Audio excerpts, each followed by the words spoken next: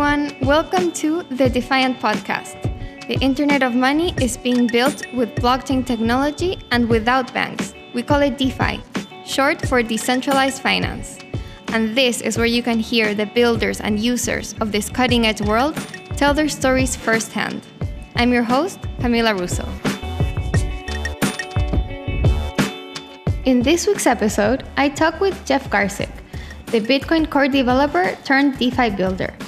Jeff has been in crypto literally from the very beginning. He even had an email exchange with Satoshi himself or herself about the Bitcoin code. He has seen it all along the way and believes DeFi is the culmination of Bitcoin and Ethereum, an ecosystem that's come to blow up the entire mode and structure of traditional finance. Jeff comes from leading Bloq, a blockchain infrastructure company focusing on enterprises.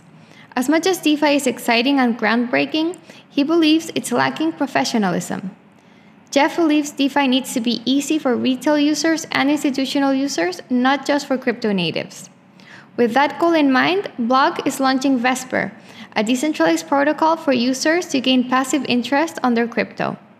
Their innovation relative to other yield bouncers is that users can pick a risk level and the protocol will invest in different strategies accordingly. We also talked about how open source protocols can leverage their native tokens to pay for contributors and reward users, creating a community that makes it harder for others to compete, even if they can fork the code. Jeff highlighted how these new business models are fostering a new kind of team of independent contributors. We talked about what's next for DeFi and how he believes traditional finance will progressively adopt this infrastructure to become more open and global. Before we get to it, here's a word about our sponsors. 1inch, which you can find at 1inch.exchange, is a decentralized exchange aggregator that sources liquidity from the top dexes and liquidity sources to save users the maximum amount of money. 1inch is aimed at finding the best possible trading paths and splitting them among multiple market depths. The main highlights of the recently launched V2 are Pathfinder, an API that contains a new discovery and routing algorithm, and a new intuitive user-friendly UI. The V2 improvements are aimed at providing the best rates on swaps and dramatically cutting response time. 1inch Exchange was launched in May 2019 at the ETH New York Hackathon and has surpassed $5 billion in overall volume in just over a year. Neutrino is an algorithmic price-stable cryptocurrency protocol that facilitates the creation of stablecoins tied to specific real-world assets and collateralized by the Waves token. Neutrino USD, or USDN, is the protocol's first algorithmic stablecoin that has cross-chain extensions and is simultaneously available on 3 blockchains: Waves, Ethereum, and Binance Smart Chain. USDN is pegged to the US dollar and backed by Waves, providing its holders with a staking option through the underlying Waves blockchain. Currently, USDN is one of the biggest algo stablecoins available on centralized and decentralized exchanges. Go check the website at neutrino.at. With crypto, security and ownership of your assets really matter. To give you full control, Ledger created a hardware wallet combined with a Ledger Live application to secure your crypto while giving you the freedom to manage your assets. The Ledger Live application lets you buy, sell, exchange, and manage your crypto. Especially for DeFiers, Ledger enables you to manage and secure Ether, DeFi tokens, and lend stablecoins on Compound directly. Meanwhile, every action you take on the application is secure thanks to your Ledger hardware wallet. You no longer need to use different platforms to manage and secure your crypto. Diversify is a Layer 2 Ethereum exchange built on Starkware, allowing for high-speed, gas-free trading with some of the deepest liquidity in the industry. They recently launched Nectar Beehive V1, a rewards program for liquidity providers of their utility token Nectar. Nectar powers the Nectar DAO and will soon give holders trading fee discounts of up to 20%. Learn more about Diversify Nectar and how it can impact your trading at nectar.community. Here we are with Jeff Garzik, CEO and CTO of Bloq, a blockchain infrastructure company. Jeff, so excited to have you on the Defiant podcast. Thanks for having me. I really look forward to it. Yay. Okay, so before we get into the latest on Bloq and what on Metronome and what you're doing in DeFi with Vesper, you have like so many news and announcements to share. Before we get into all of that, I want to, talk about your background in blockchain and crypto, because you've been in this space for a long time. You have a few gray hairs. Yeah. Yeah, I think crypto can do that to a lot of people. So yeah, would love to start with your story. Like, how did you become involved in crypto in the first place, and what led you to DeFi ultimately? Sure. So I think open source begets open source. And what I mean by that is I've always been interested in, since I was a boy, trading beer and pizza for me doing other people's homework in college. To get internet access in the late 80s, I've always been a nerd who wanted to connect with online communities, saw the great potential of the internet to bring people together and in new ways that have never really been imagined before the internet, and blockchain is one of those examples of that. Before I got into blockchain, and what led me to it was open source, working on the Linux kernel, which I did for over 10 years. I was very fortunate to work under Linus Torvalds, the inventor of Linux. And 20 plus years later, Linux is in on almost every Android phone, every data center on the planet. So I was incredibly fortunate to be there kind of at the beginning, but in the rough and tumble days. And fast forwarding that story 10 years, I saw exactly the same thing in July of 2010 when I stumbled on Bitcoin on a website called slash.org. News for Nerds was its tagline. It was, at the time, one of the most popular websites on the web.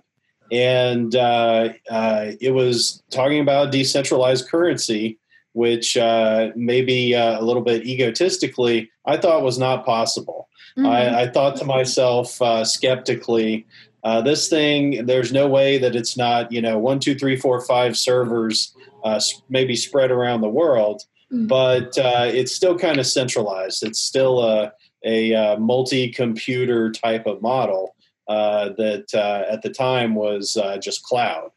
But I was wrong, and I was happy to be proven wrong. I dove into the source code and saw just this incredible vibrancy of intellect and design that Satoshi Nakamoto had put into Bitcoin, and really converted from a skeptic to a believer simply by the fact that I could prove to myself, without having to ask any other credentialed third party, that this thing was for real. I could look under the hood at the source code, at the core of the system, and say that it was math at the center of everything. And that's really, you can't get more fundamental than that. So from there, I dove into the project. Similar to Linux, I started contributing source code changes called patches.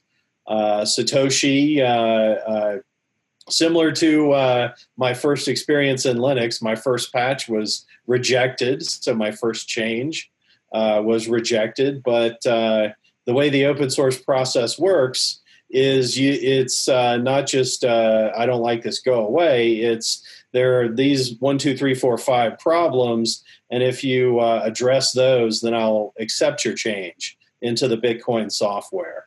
And so it's that kind of pull that really motivates open source developers to do better, to come back, address the feedback of the Bitcoin inventor, and play some contributory role. So that was my first foray into Bitcoin. A developer always marks his first patch to software as a real milestone. The first time you touch the software, and the project leader put your change into the software, and I was hooked.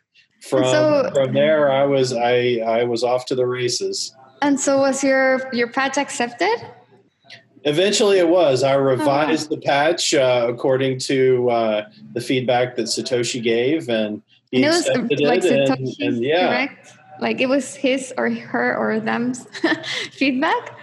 That's right. Oh, and wow. So the only communication anybody ever had with Satoshi was either private emails, a couple private emails, or public internet forum posts. So there were no podcasts, no audio calls, none of that stuff. It was all just internet messaging. Okay, and then so you started contributing to the Bitcoin protocol from then on, and this was like 2010. That's right. July of 2010, I kind of named it the Great Slashdotting because this one Slashdot blog post led to not only myself discovering Bitcoin, but a number of the other early adherents, developers, purchasers, holders. Jed McCaleb started the famous or infamous Mt. Gox exchange off of ideas from that same Slashdot post. So yeah, July of 2010, started contributing for the next several years. I worked with BitPay, one of the early payment processors, trying to engineer how people can spend their Bitcoin, this at the time new and strange digital currency that nobody really understood. I pounded the pavement like a good activist trying to encourage merchants to accept Bitcoin. I was the nerd knocking on the door asking, a gold dealer or my contractor fixing my house, hey, will you accept Bitcoin? Here's why it's a great idea. And so that was 2010. Satoshi was still around. Gavin Andreessen, his number 2, was still around. And, any idea was kind of a good idea. It was a real good time for innovation and discussing ideas of economics and technology and the fusion of that. So, very, Wild West is kind of a bad term for it. But it's really the pioneer days. Very cool. How did that evolve? And can you kind of tell me what happened when Ethereum came around?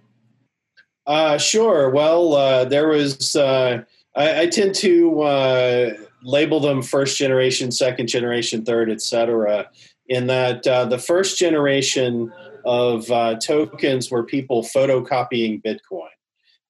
You, from a source code perspective, can just download this stuff from the internet, and you could create the Cami coin and Cami network just by cloning the source code. So it takes a little bit of developer knowledge, but not a lot. And that's where Litecoin was born. It was kind of a photocopy, change a couple numbers, and here, a marketing tagline of silver to Bitcoin's gold, and it was off to the races. So that was really generation number one. Was people, we called them altcoins at the time, would just photocopy Bitcoin source code. Ethereum ushered in that second generation. So no longer did you have to maintain this multi-computer infrastructure called nodes just to create a digital token. You could just create something called a smart contract and publish it on Ethereum. And you had the same censorship resistance of a Bitcoin, the same permissionless nature of a Bitcoin. But you didn't have to, again, spin up a number of computers that are copying this ledger back and forth. Ethereum kind of leveled up the entire blockchain ecosystem by making it easy to build on top of Bitcoin. Excuse me. That's kind of a crypto Freudian slip there. Build on top of Ethereum rather than having to create your own network. Ethereum said, if you're on our network, you're on our platform, it's just another app. Whereas, that's generation 2. Generation 1, you had to clone your own network. You had to create JeffNet in order to create a new token. So Ethereum made it easier. It made it less costly to create new tokens. And so that created that second Cambrian explosion of tokens that we call the ICO era, with all its froth and hype and bubble, and frankly, innovation as well. Yeah. So I'm a very rationalist economic philosopher at heart. I believe that economic incentives tend to drive most people's behaviors, and when the cost of token creation is zero, then you will have many people creating many tokens because the cost is low. But most of those will be low value. They will be not worth it very much of anything. I'm not going to use the derogatory term, but there are a lot of tokens that are not worth a lot. And that's just follows from the long tail of economics. But what is the opposite of a long tail is what I call a fat head, is that there are a few tokens which were innovative and not, just a Ponzi by another name or just money inflation by another name. But they're actually building their real teams. They are adding value. It's not just kind of, a fiat by another name, in other words. And those teams are now in 2020, fast forward to kind of generation number 3, they're releasing the products, the fruits of their labors, the Filecoins of the world, who have just been silently building throughout kind of the crypto winter. And they're serious teams with serious products. That's the 1%. So the 99%, we had to swim through maybe a sea of Wild West refuse. But the 1%, they really are smart teams with innovation. And that's what you're seeing this year. And so that's where I believe the genesis of DeFi was that momentum over the past 10 years of first Bitcoin teaching us what digital tokens and digital scarcity was all about. Ethereum introducing a platform where you didn't have to create a new network to create that digital scarcity.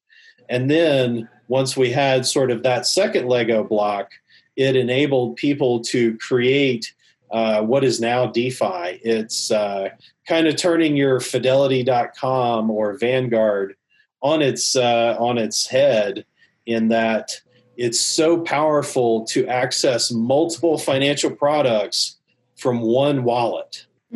The inverse, kind of the centralized Fidelity and Vanguard experience, you go to a different walled garden to access a different product. And so DeFi, decentralized finance, opens up. It blows up that entire moat and structure and says, what if we can all mix and match different products from different vendors in new and interesting ways? And so that's why I'm so excited about DeFi. That's why DeFi is kind of the culmination of Bitcoin, then Ethereum, and we had to get through the gems and the ugliness of the ICO era, and the lessons learned from that. I call it kind of tuition cost, lessons learned, and then finally we arrive at something that makes sense. It's not frothy like the ICO era, and it actually solves real problems for real people. Yeah, I see that as well. But to hear you say that as having been in very early Bitcoiner, it's not often what you necessarily hear from hardcore OG Bitcoiners.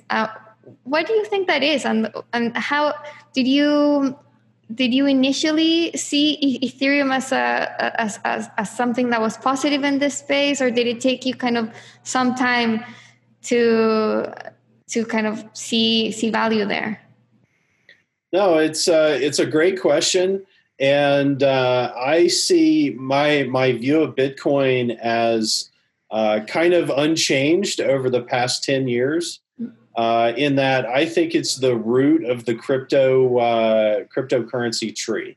And what I mean by that is it's a stable base, it's resilient, it's the blockchain that even today, as we're recording this, is the one that's the most bomb-proof, the most difficult to disrupt, the most resilient.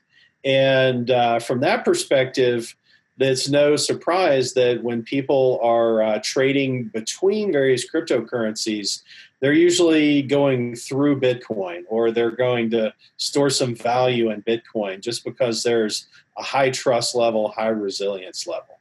And so it's kind of the rock that you can trust to be there. And that's why one of the three products we're building in Vesper is built on top of Bitcoin. But at the same time, the rock is there to be a rock, to be solid, but it's not a new wave high-tech rock. It's something that when Ethereum came along is, I feel, additive. So without Bitcoin, Ethereum would not have gotten where it is today. And without Bitcoin, there would be far less total value locked, far less capital on Ethereum, because one of the dirty little secrets is that a lot of the OG Bitcoiners are the ones that are putting capital into some of these decentralized finance products. They have a higher risk tolerance, and they're a first mover in that regard. So I think it's a 1 + 1 = 3 type of scenario. Is that if someone said Ethereum is leaving Bitcoin and it's dust, I would disagree. I would say that Ethereum builds on top of Bitcoin, and then DeFi builds on top of Ethereum. Yeah, no, that makes total sense. Okay, and then now I want to get into your involvement in Bloq, and then going from that, what Vesper is. You already mentioned it, but yeah, if you can kind of lead us through how that developed. Sure. So the 30-second commercial on Bloq is that we're a enterprise infrastructure firm for blockchain. We focus on public blockchains. People can go to bloq.com and sign up for an account and access managed nodes, infrastructure for Bitcoin, Bitcoin Cash, Ethereum, Algorand, several other really interesting and innovative blockchains. And that's our core business, and we continue to grow that. And I could talk all day on the podcast about that. But we also have a unit called Bloq Labs that spins out innovations out of Bloq. In 2017, 2018, the first project that we spun out was Metronome. And we're still continuing to build on that. We have an announcement in the next 30 days about Metronome. That was, in hindsight, DeFi. It was had an on-chain DEX. It had an AMM, an automated market maker, which is what made Uniswap very popular today. But we launched it in crypto winter, so that was definitely a challenge or a headwind for Metronome.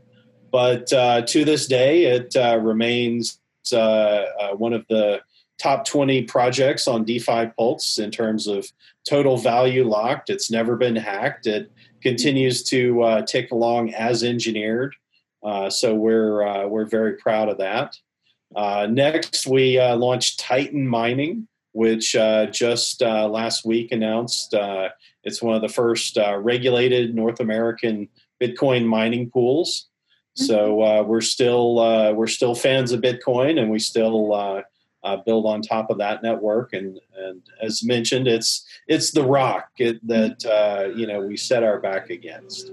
And Titan Mining spun out last year, and this year the DeFi experience.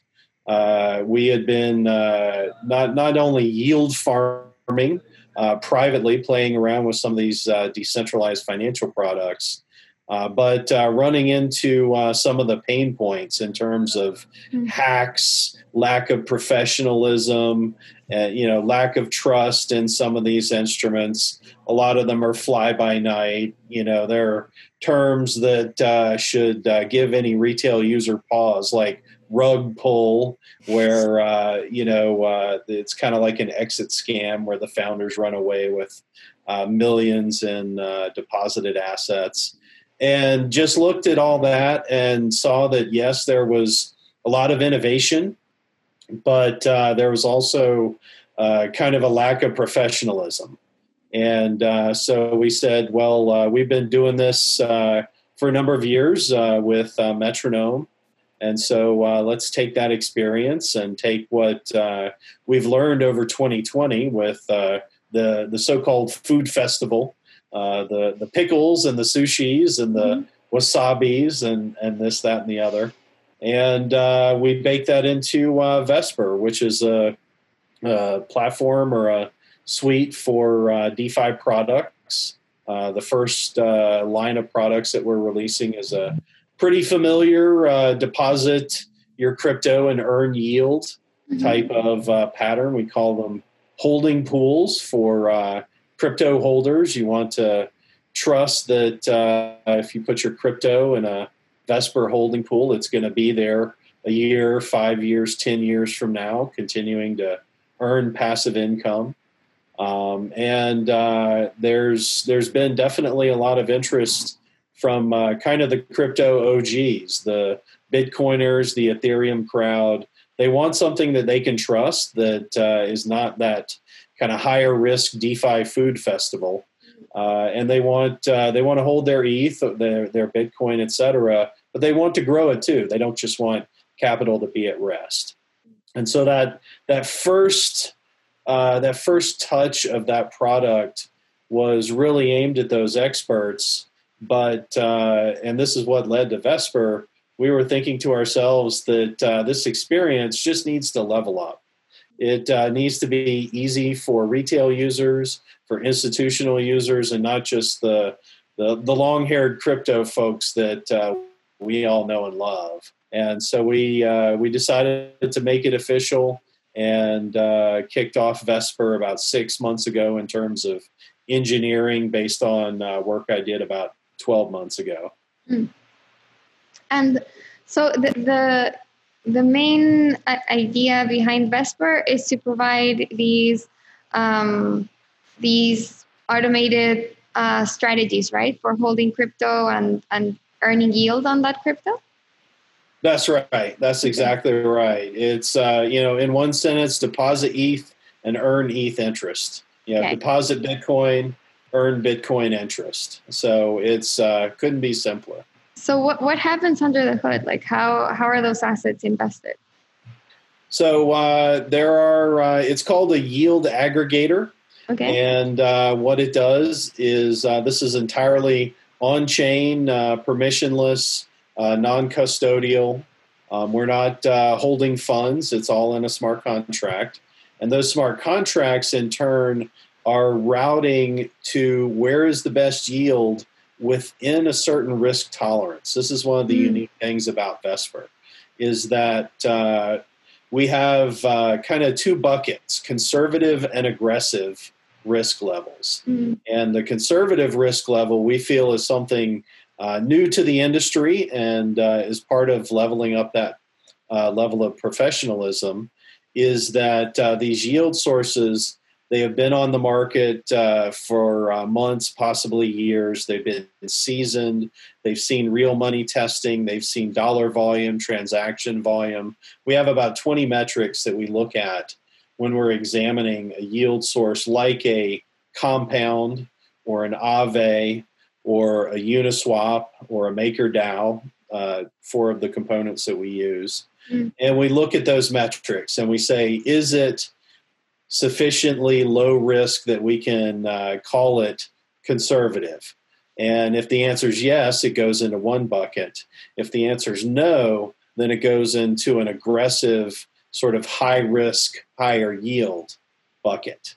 And so users can dial their risk level If they feel that they're comfortable with higher risk, then they can go with that aggressive set of strategies. If they are just looking to park liquidity, passive income, but they want the longevity rather than the risk, they go with the conservative strategies.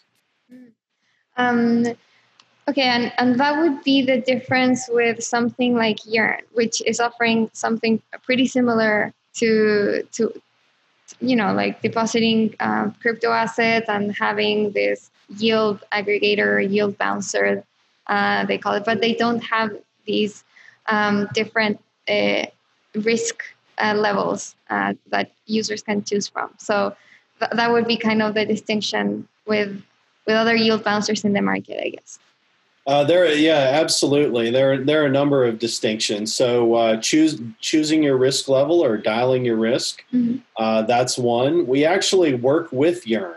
Okay. In that we have pools that, again, they're on the higher risk side of that divide. Mm-hmm. But if you want to engage with one of our aggressive pools, then we are sourcing some of that yield from Yearn itself.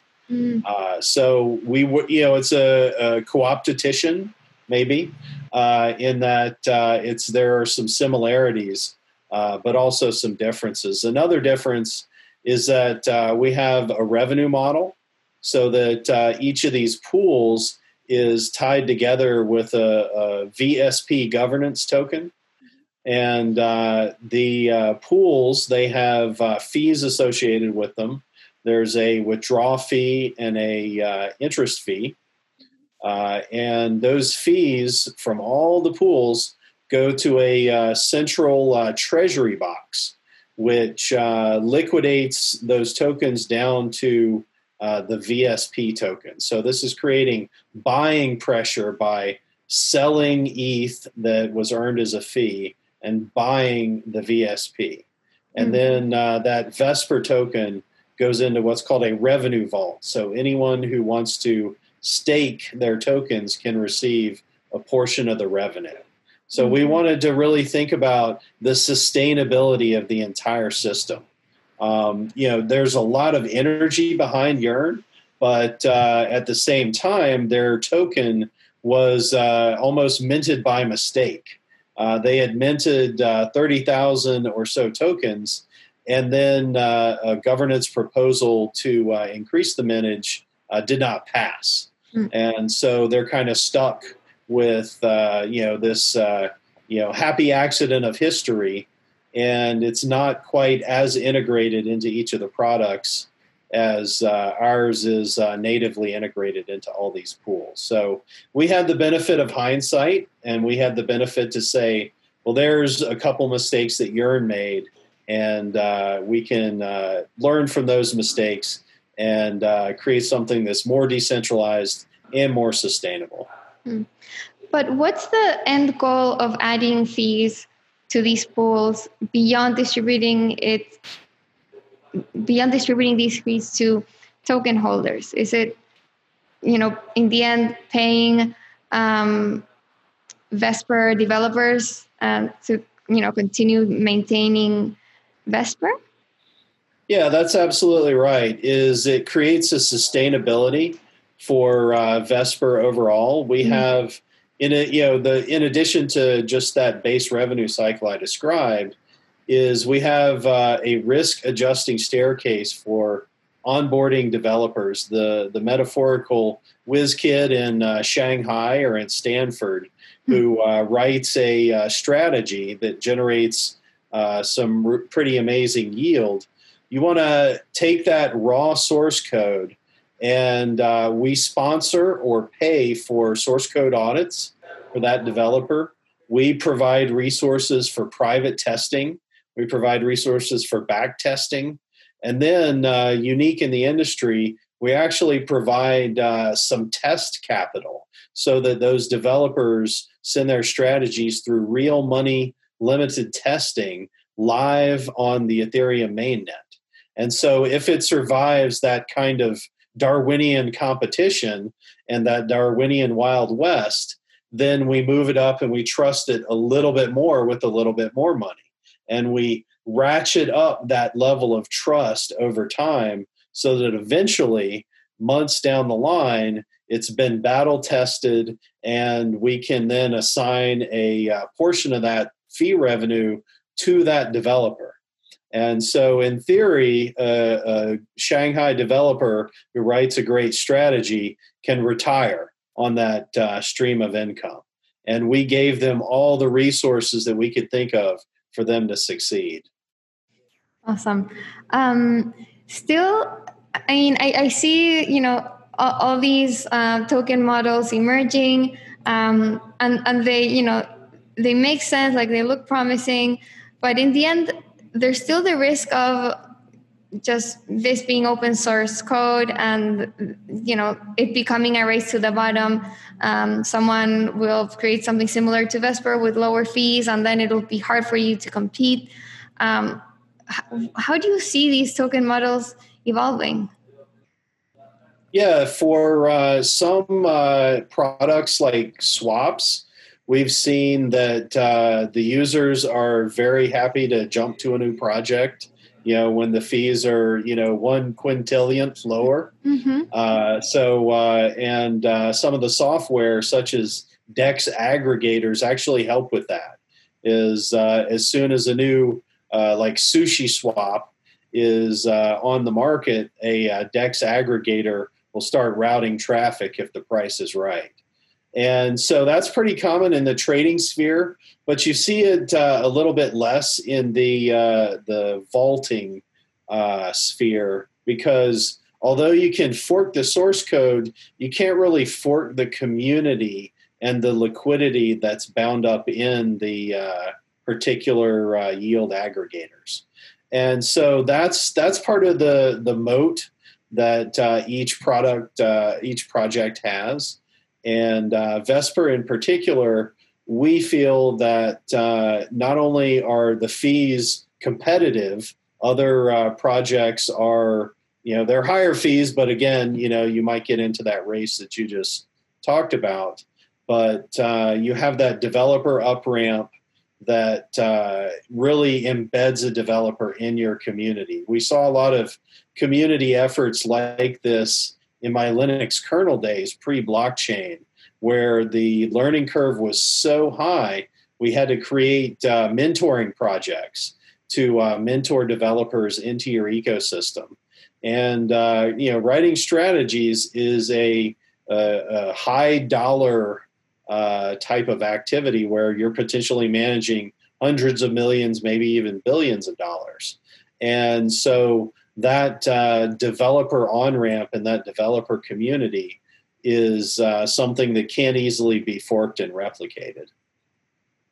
Okay, that's interesting. So you're hoping or betting on very skilled developers coming onto Vesper to create strategies because they're being incentivized to do so with Vesper tokens, and that in the long run, this community or network of high-skilled developers, that will be really hard to replicate and will make the Vesper protocol more valuable, even if there's something else that's similar with lower fees.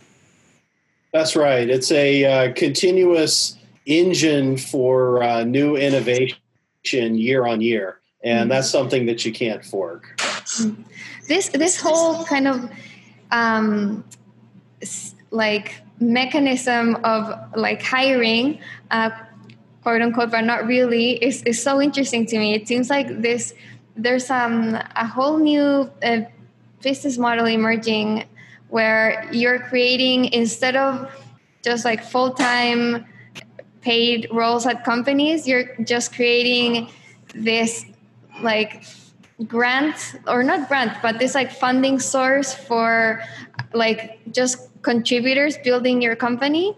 It's sort of like a contributor driven way of building. That's so interesting.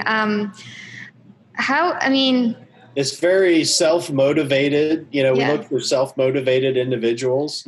Is no one invited me to work on Bitcoin. Right. I saw it on a website. I dove into the source code myself and, took it upon myself to start changing the software. And so we're looking for similar developers, is that if you're self-motivated enough to learn, here's this staircase that we've built for you to make it easy for you to just walk in off the street. And if you choose that you're working for Vesper, then you're working for Vesper. It's Right. a new way of thinking about employment. It's so interesting. Do you think there will be do you think this will lend itself to any industry, or is there specific kinds of companies that can actually implement something like this? Well, I think it's mainly digital friendly. You're not going to get a pipe fitter or an iron worker to Right. to really fit this model. But absolutely, whether it's media or communications or software development, or filmmaking, any of those, I think you can build that kind of mentoring on ramp.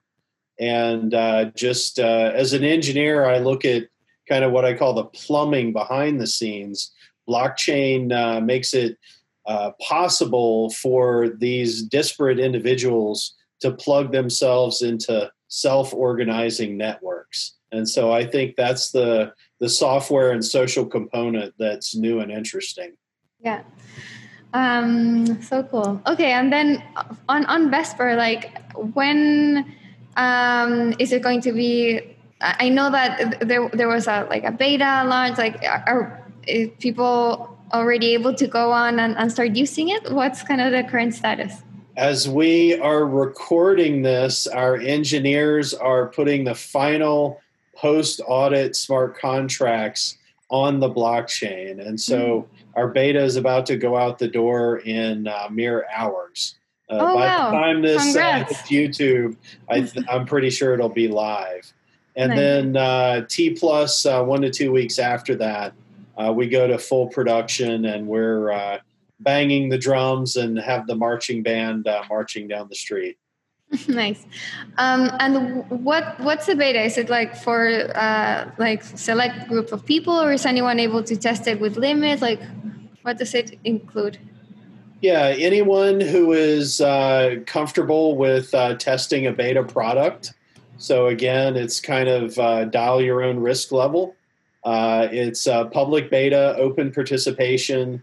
And if you participate in the beta, then you'll receive a risk reward in the term of Vesper tokens some weeks later.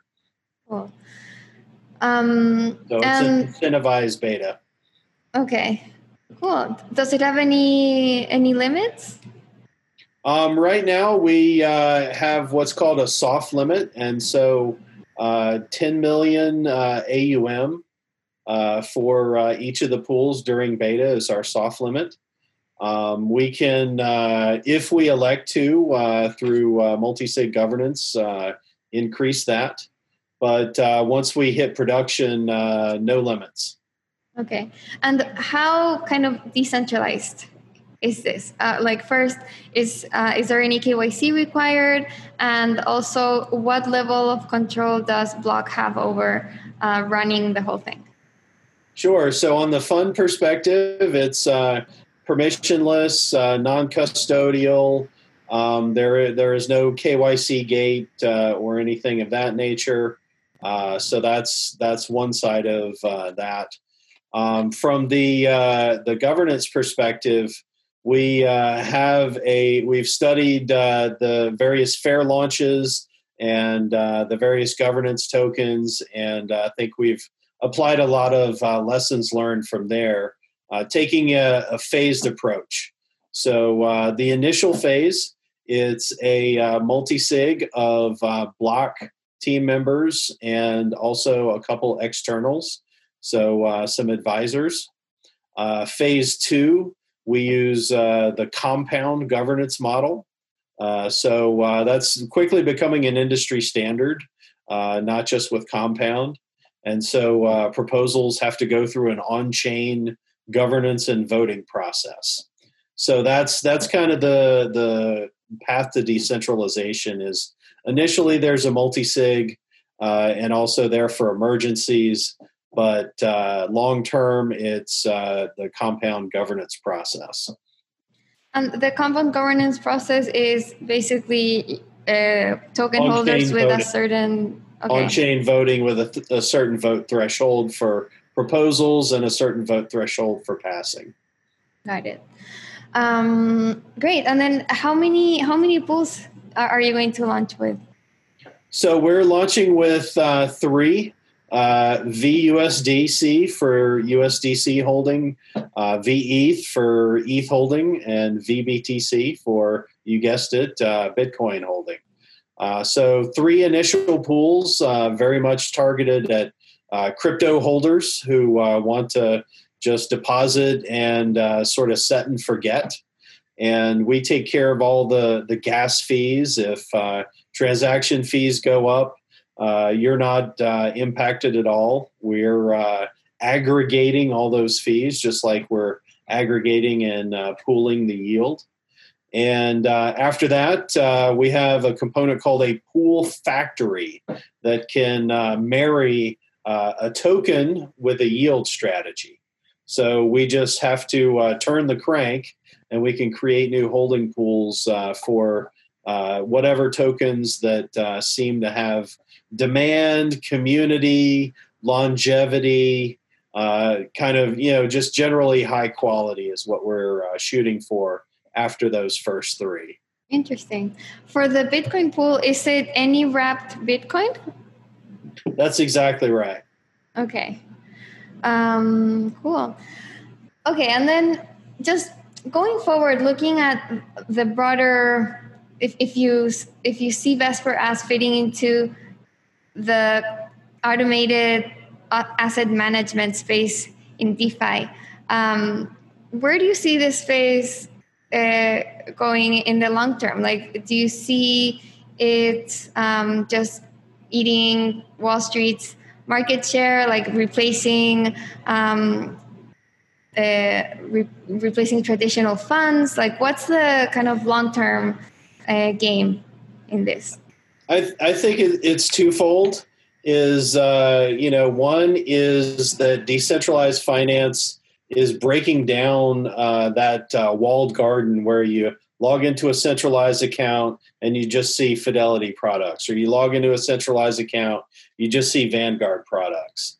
With DeFi, it's one wallet talking to any number of vendors, and you can mix and match those in new and interesting ways. Like I mentioned earlier, we're ostensibly playing in the same space as Yearn, but again, with our conservative versus aggressive risk levels, we're also plugging into Yearn.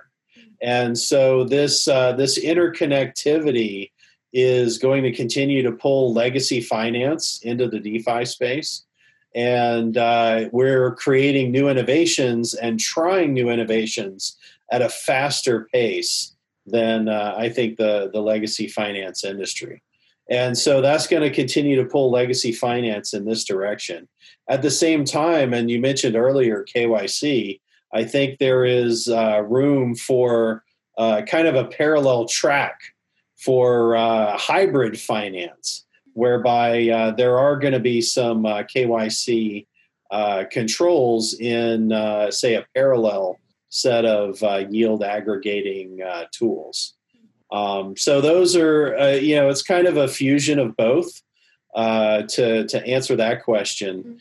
But also there's just flat out new products we've never seen before. We've invented something new called directed pools. Holding pools are something pretty familiar. It's you deposit a crypto and you earn interest in that crypto. That's a familiar DeFi primitive. Directed pools are you deposit one thing and you earn something else, and you can do something interesting with that yield. And so, what does that mean? To be specific, you can fund a charity by you and your friends all pool together, and there is a project called Pool Together that does this, pool together, let's say $1 million among all your friends, and then you wait 30 days and you take back all your money, and you funded a charity through the interest earned on your money.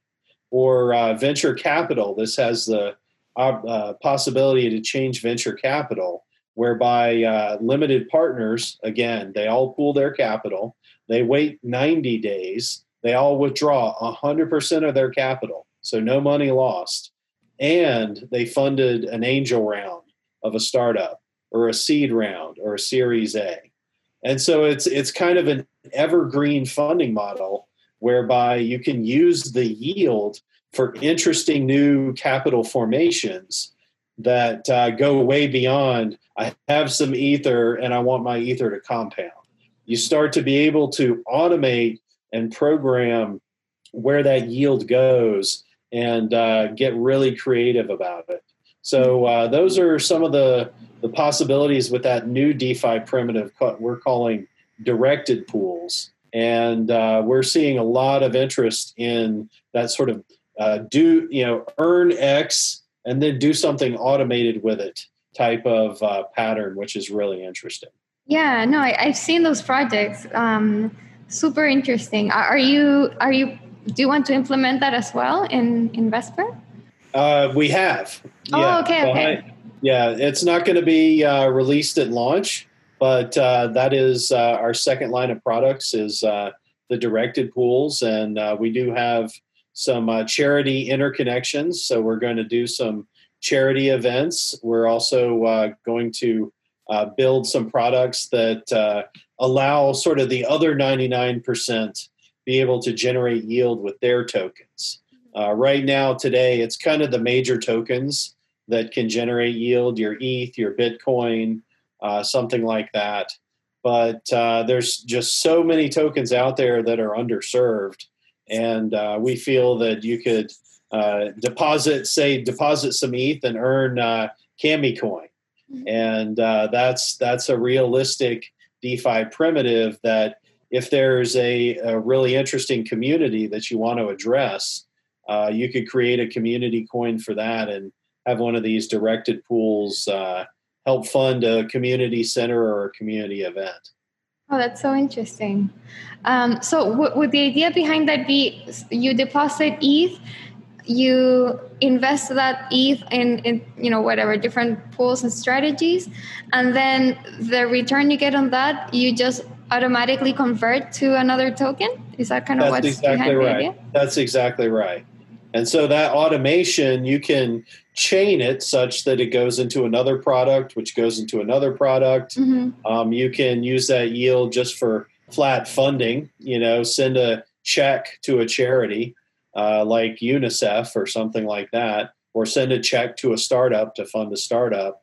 Or you can, you could start to program yield in ways that quickly become, I guess, very complex, but also very innovative. Yeah, so interesting. And, wrapping up, I just wanted to touch on the first thing that you mentioned, which in this question, which was pulling in traditional finance and finding this kind of hybrid. Can you explain more what you mean by that? Like, how do you think traditional finance or like legacy finance will start building DeFi products, or is it like Vesper launches a KYC arm and that arm invests in kind of via fintech applications? Sure. Well, what we've done with Vesper is we built these permissionless yield strategies. Mm-hmm. And at launch, that's field testing, road testing, and eventually sort of battle hardening those yield strategies. We can take that same software and create kind of a separate universe that is a little bit more permissioned. Mm-hmm. And so we're reusing the same software that we've already battle hardened for a similar use case, but in that case, it's wrapped with KYC. So there's one potential for bringing institutions in and giving them a little bit more of comfort level with that particular KYC. But we also feel that that's kind of a limited bubble, and they'll eventually want to graduate from the JV squad to full DeFi, to full decentralized finance, full public blockchain, and that's where that conservative versus aggressive comes into play. As we feel institutions will move from sort of the KYC, kiddie pool to the full decentralized finance conservative strategy.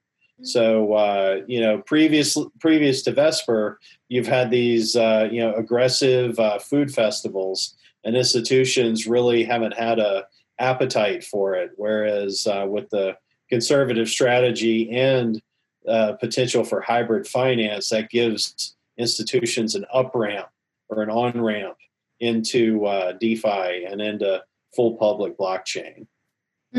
Will be so interesting to see. I think that will be a big trend in the coming year, that kind of hybrid space, which I think hasn't been explored at all so far.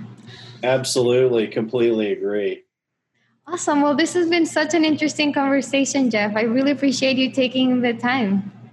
Absolutely. I had a lot of fun. Thanks. Yeah, thank you. Okay, excited to check out Vesper when it launches. And congrats again, as it's launching as we speak. It is on Vesper.finance. Awesome. Well, thanks again. Thank you.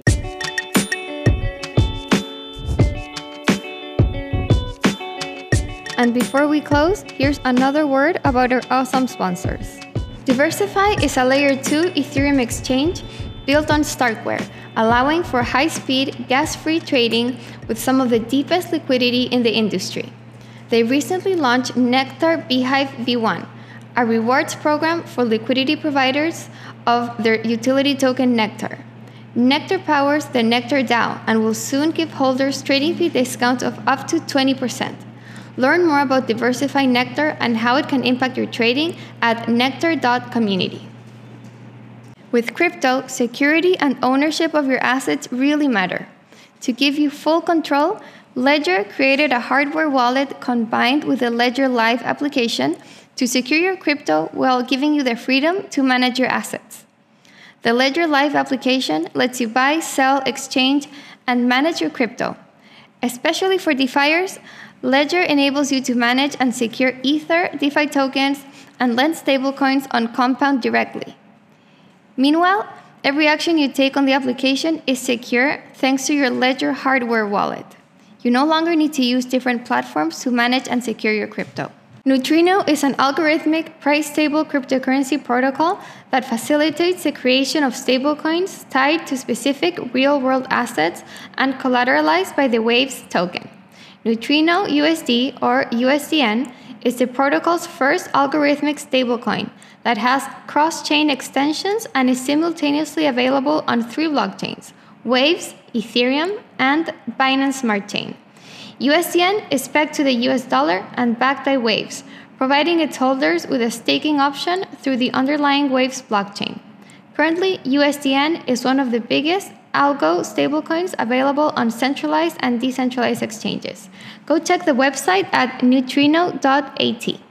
1inch, which you can find at 1inch.exchange, is a decentralized exchange aggregator that sources liquidity from the top dexes and liquidity sources to save users the maximum amount of money. 1inch is aimed at finding the best possible trading paths and splitting them among multiple market depths. The main highlights of the recently launched V2 are Pathfinder, an API that contains a new discovery and routing algorithm, and a new intuitive user-friendly UI. The V2 improvements are aimed at providing the best rates on swaps and dramatically cutting response time. 1inch Exchange was launched in May 2019 at the ETH New York Hackathon and has surpassed $5 billion in overall volume in just over a year. I'll continue to interview all the major founders and influencers in this emerging space. When DeFi eats the world, you can say you heard them here first. Tune in next week.